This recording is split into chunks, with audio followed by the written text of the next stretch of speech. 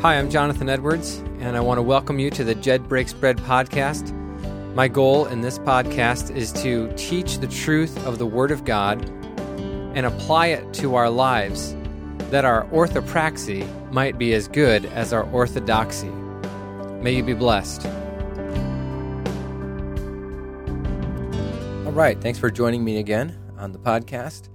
We had a great holiday time, my family and I.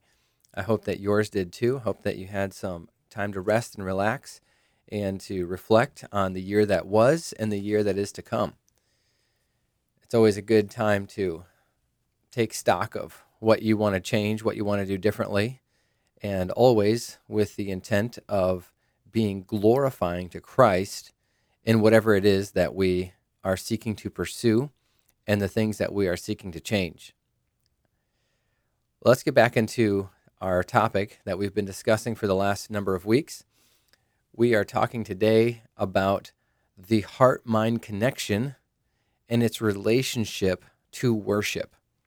And I told you at the end of episode 43 that I would thoroughly define this heart-mind connection, and so we're going to give that a shot today. I'm going to just give a caveat that there's a lot of scriptures that are referenced in this lesson, but I'm not going to take the time to read all of them to you. I'll give you the reference, but I'm not going to read them because that's just going to take up a lot of time that I could be used to explaining these concepts. So let's go ahead and go through this without any further ado. So in our episode last week, 2 weeks ago rather, we talked about the heart and the mind and how Western society kind of separates those ideas out and says that the heart does this and the mind does that, and they really don't work together. All right, well, maybe that's a little strong.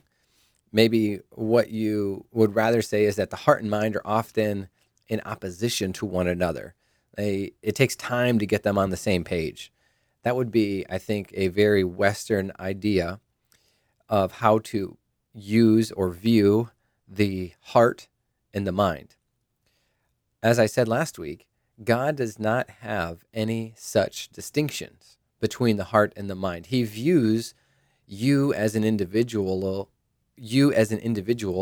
holistically.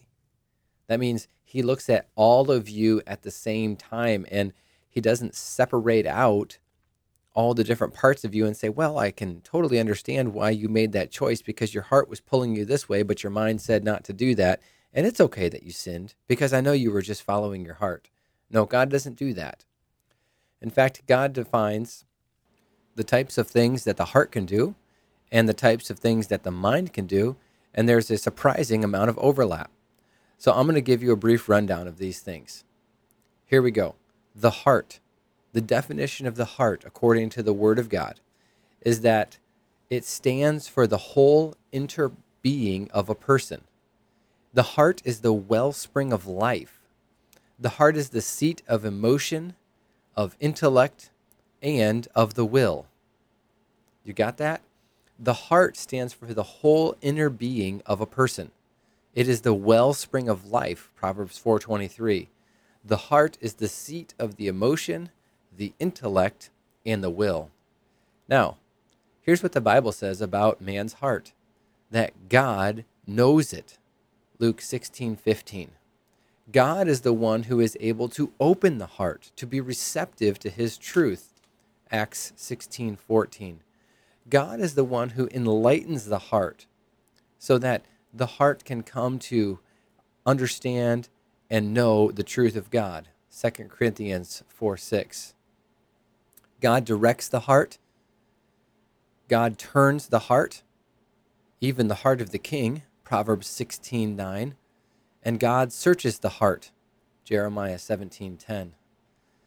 So there is nothing that you can keep in your inner person, nothing that you can keep in your heart that God cannot know or find out or ultimately direct or persuade you to do something differently than you had previously intended to do. That should show you the incredible power of our God. In fact, it is the ministry, the primary ministry of the Holy Spirit to regenerate the unbeliever's heart. That the heart that is a heart of stone becomes soft and a heart of flesh, according to the work and the power of the Holy Spirit in a person's life. Titus 3:5 and John chapter 3, beginning in verse 4, Jesus' discussion with Nicodemus. So that there was a brief description of what God knows about your heart. So now let's take and turn our focus to what is your heart able to do? All right, what is your heart able to do? Your heart can act in these ways. Your heart can be foolish. Romans 1:21. Romans 1:21 says that their foolish heart was darkened, and they rejected the truth of God, and they sought rather idols. All right, so your heart can be foolish. Romans chapter 2, verse 5 says that your heart can be unrepentant. It can be stubborn. It can be unwilling to change. In Mark chapter 6, verse 52, Jesus says that your heart can be hardened, that you can have a hard heart, not soft, not able to be molded, but a hard, stubborn heart. And that is a symbol or representation of the pride of life. In 2 Corinthians chapter 3, verse 15, Paul says that your heart can be veiled. And what's interesting is he makes a connection in the previous verse, verse 14, and he says that your mind is hardened.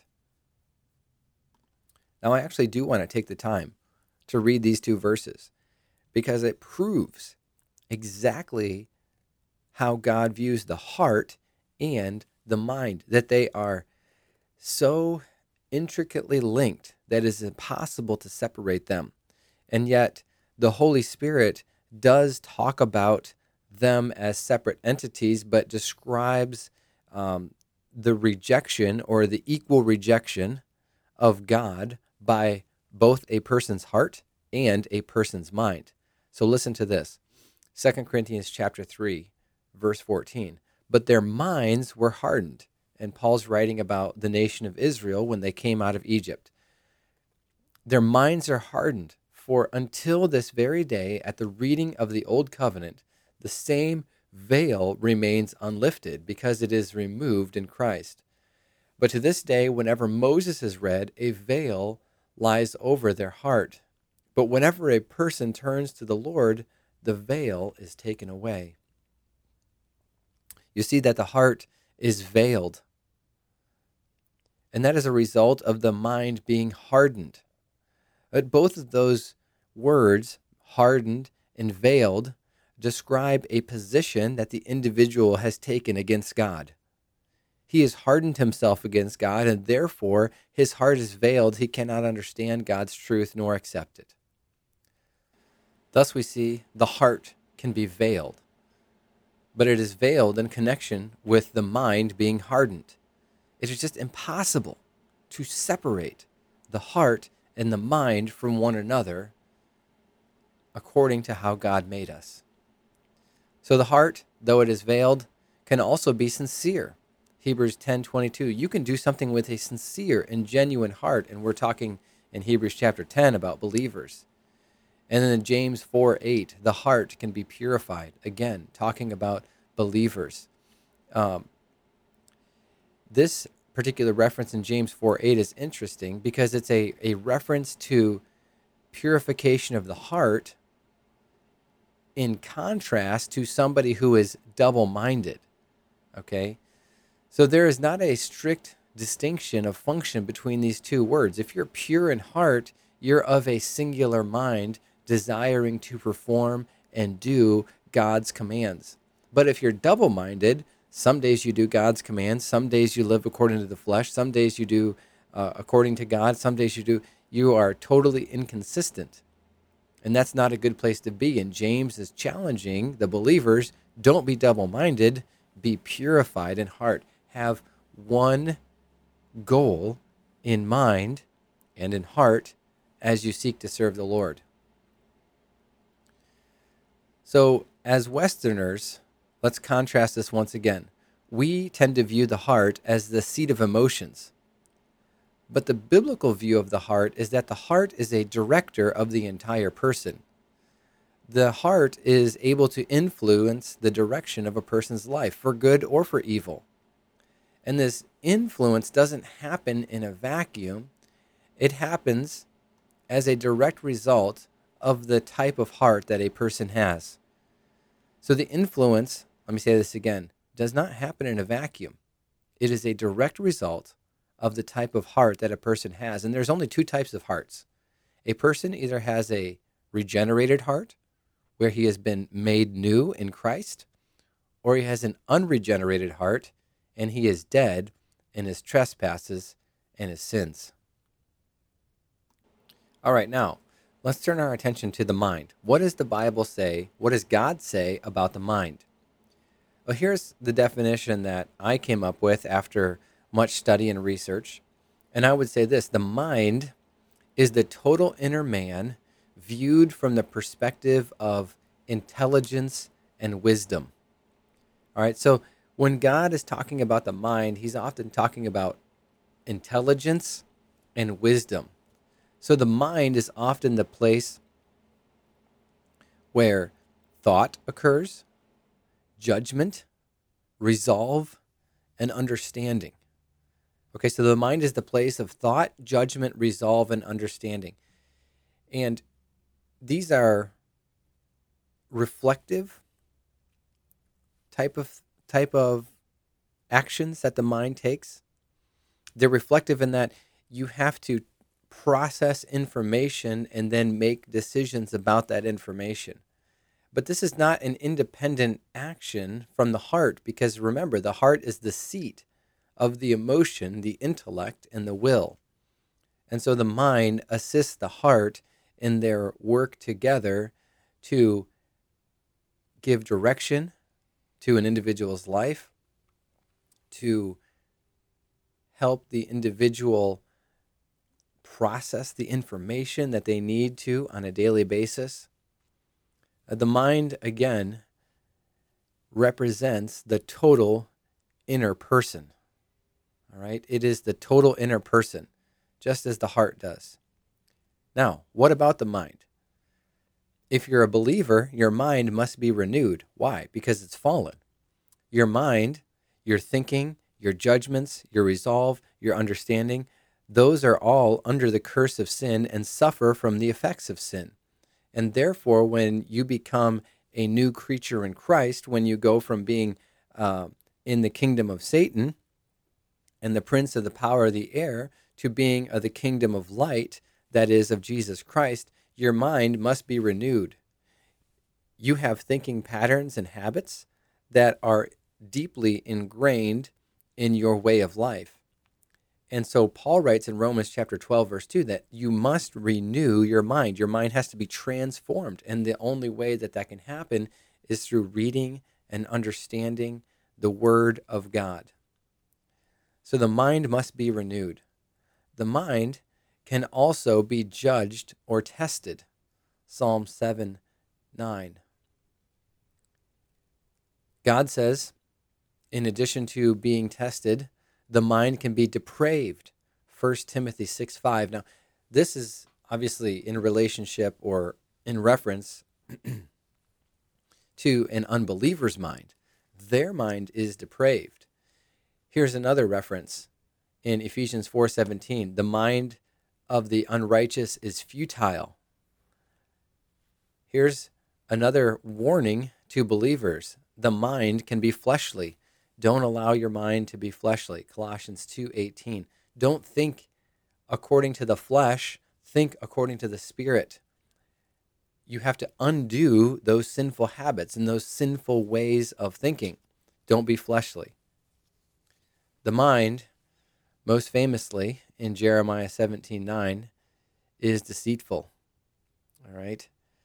Now it says the heart is deceitful above all things, but what that word heart is really describing are actions of judgment and thinking, which more characteristically fit what we would think of as the mind according to Westerners. But again, This is another proof that shows us that God doesn't view these things as being separate. They are together. Yes, there are different aspects. Yes, there are various descriptions in the Word of God, but by and large, the heart and the mind work together. Now, man has been given a responsibility to control his mind. Listen to what Peter says. 1 Peter 1:13. Gird up your mind. Gird up the loins of your mind. So do that by yourself. And it has to be according to the Word of God. Gird up the loins of your mind. We already mentioned about double-minded in James 4:8, but James is a fan of this particular term. He uses it again in James 1:8. Don't be a double-minded man, tossed about here and there. Be a single-minded person. So thus we can see man has been given responsibility to control his mind. Now, one more thing to think through. Consider the terminology of salvation. One can argue, and I think the scriptures are very clear on this point, that the heart and the mind must agree in order for genuine salvation to occur. Look at the terminology Paul uses in Romans chapter 10.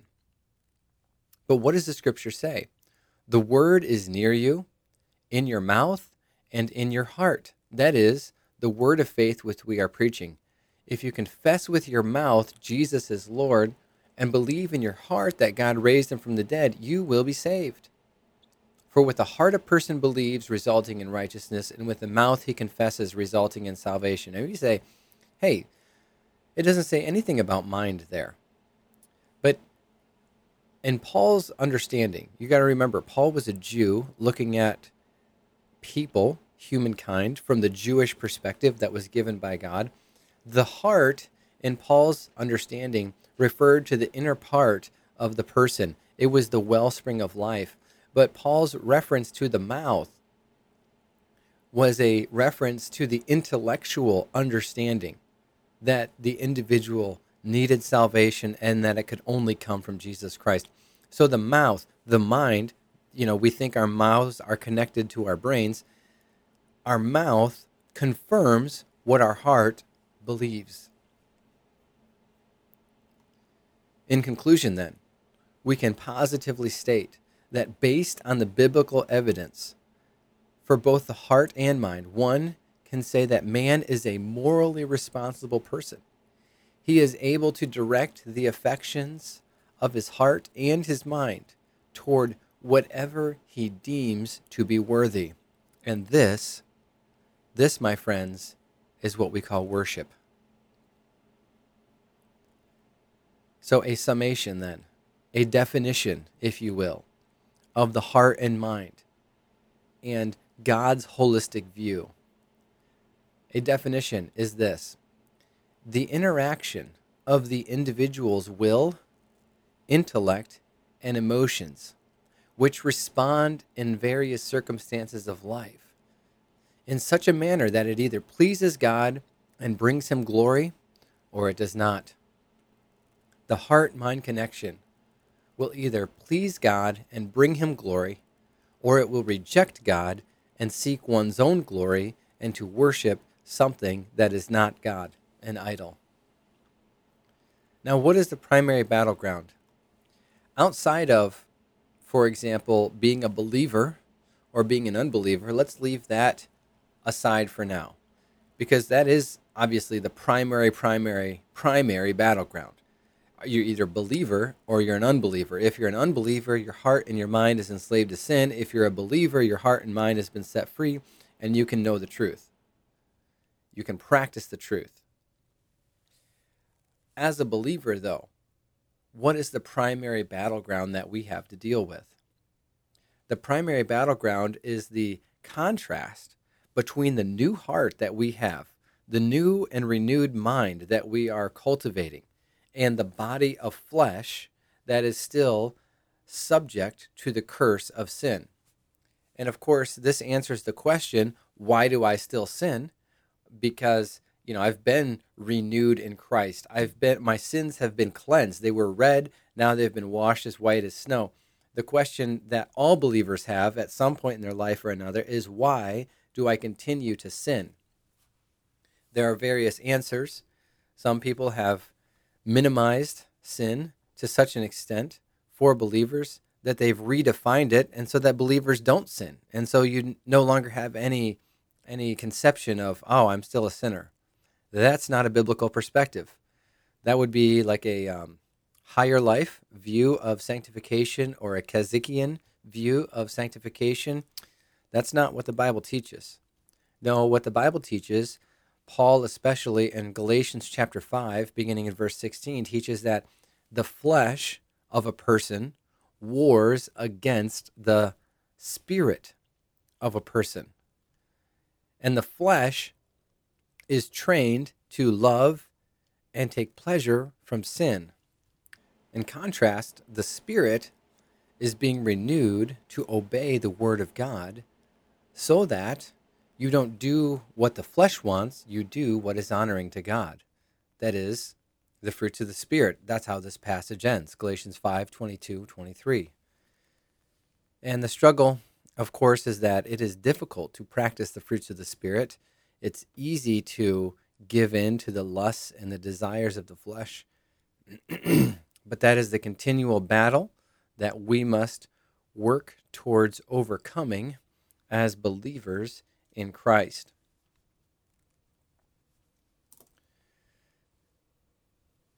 Now, let's just take a moment to think about this truth, the heart-mind connection, and how it applies to worship. All right, how do we take this particular truth about all human beings? All right, this isn't just about believers. This is how all human beings are wired. What happens if we allow our worship to be tuned to fleshly desires as opposed to physical truth?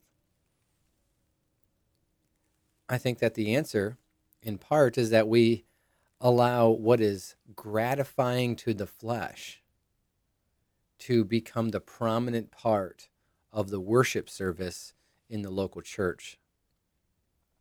Do you like light shows? Do you like movies? Do you like concerts? Do you like theater? We do like those things. And in a lot of ways, it's not wrong to like those things. But what do they appeal to? They appeal to the weaknesses of our flesh, that we want to be entertained, that we want somebody to do the work for us, that we just want to show up and have fun and not engage our minds, not engage our hearts in a real serious way. We want to engage in pleasures and fun things. We don't want to engage in serious intellectualism, serious confession, serious reflection. And if we allow, therefore, our worship to be cultivated, like the environment of our worship to be cultivated and conditioned according to fleshly desires, the overall focus of our worship is going to go astray. We are not going to be seeking to learn deep things. We're not going to be seeking to practice deep truths. We're going to be looking for what makes us feel good. How do we look? What do other people think of us? Was that great for you? It was great for me. Okay? So many people in America choose a church based on how their worship of that church makes them feel, not according to whether the truth that was proclaimed is consistent with the Word of God. And that's a real danger, because it's easy to deceive yourself. It's easy to think, yeah, we're doing something that's pleasing to God. Look at everybody's having a great time. How can God be sad about this? Well, I don't know. People attend pop concerts and rock concerts and all kinds of other concerts on a regular basis, and they're having a great time. But is God pleased by that? No. No, God is pleased when his people humble themselves and they seek to elevate him as the only one worthy of worship, and they seek to put aside the entrapments and the ensnarements of the flesh. So with this definition of the heart and mind connection in mind, all right, as we've meditated on that and fleshed it out, let's revisit a seminal passage that we began looking at when we started this series on worship. And that is John chapter 4, verses 1 through 26, in particular John chapter 4, verse 24, Jesus' words to the Samaritan woman. Now, Jesus' words to the Samaritan woman describe the means by which an individual worships. And Jesus says, those who are God's worship God in spirit and in truth. Now, all that we've said about the heart-mind connection defines depth and definition for that word spirit. It relates to the total inner being of a man. And that's why Jesus could say to her, worship is not dependent on location or form or culture, but rather on the spirit of an individual. It's amazing how that one little word, spirit, can have all of that meaning wrapped up in it. But you have to know your scriptures. You have to know what God's perspective is. And when you know God's perspective, that makes it a lot easier. It makes it a lot easier to define these words and to make sure that when we say worship in spirit and truth, we know what we're talking about when we talk about spirit, and we know what we're talking about when we talk about truth. So Jesus, as he was defining worship for the Samaritan woman, wasn't refuting the worship process, right? He wasn't saying your process is wrong. What he was saying is that there is a foundation of truth that affects the individual person when they come to worship God. All right? You can't do what feels right to you, nor can you just say, I followed this process, and because I followed this process, I have worshiped. All right? That's the problem that Isaiah, Jeremiah, Ezekiel, some of the other minor prophets, Malachi, this is the problem that they pointed out repeatedly for the Israelites. Look, you're doing the process, but there's nothing behind that process. There's no heart involved in it. So Jesus, when he was talking to the Samaritan woman, wasn't saying your process is backwards. No, he was saying your whole direction of what you're trying to accomplish is backwards. You're not thinking about spirit and truth. You're thinking about process and procedure. So how do we process this? How do we process this truth from Jesus? That worship isn't cultivated by anything that we do, but by something that we believe. I think this is a good question to leave you with as you prepare to meditate on these things, and we'll come back next week and discuss how does Jesus expect us to get to a point of genuine worship if it's not just about a process. All right, with that, I want to thank you so much for your time and your attention, for listening. I appreciate all the support. Again, if you have any comments, questions, or feedback, hey, just shoot me an email at not the Grace Brethren Chapel, but it's Grace Brethren Chapel at gmail.com. And you can shoot me an email there. You can comment on my Facebook post or on the Podbean website where you can access this podcast. Appreciate your thoughts and prayers. And if you're in the Northwest Ohio area and you don't have a church home, I would invite you to come see us at the Grace Brethren Chapel. You can find us online at gbchapel.org. That's gbchapel.org. We'd love to interact with you and meet you and challenge you from the pulpit in the same way that you're challenged as you listen to this podcast. God bless.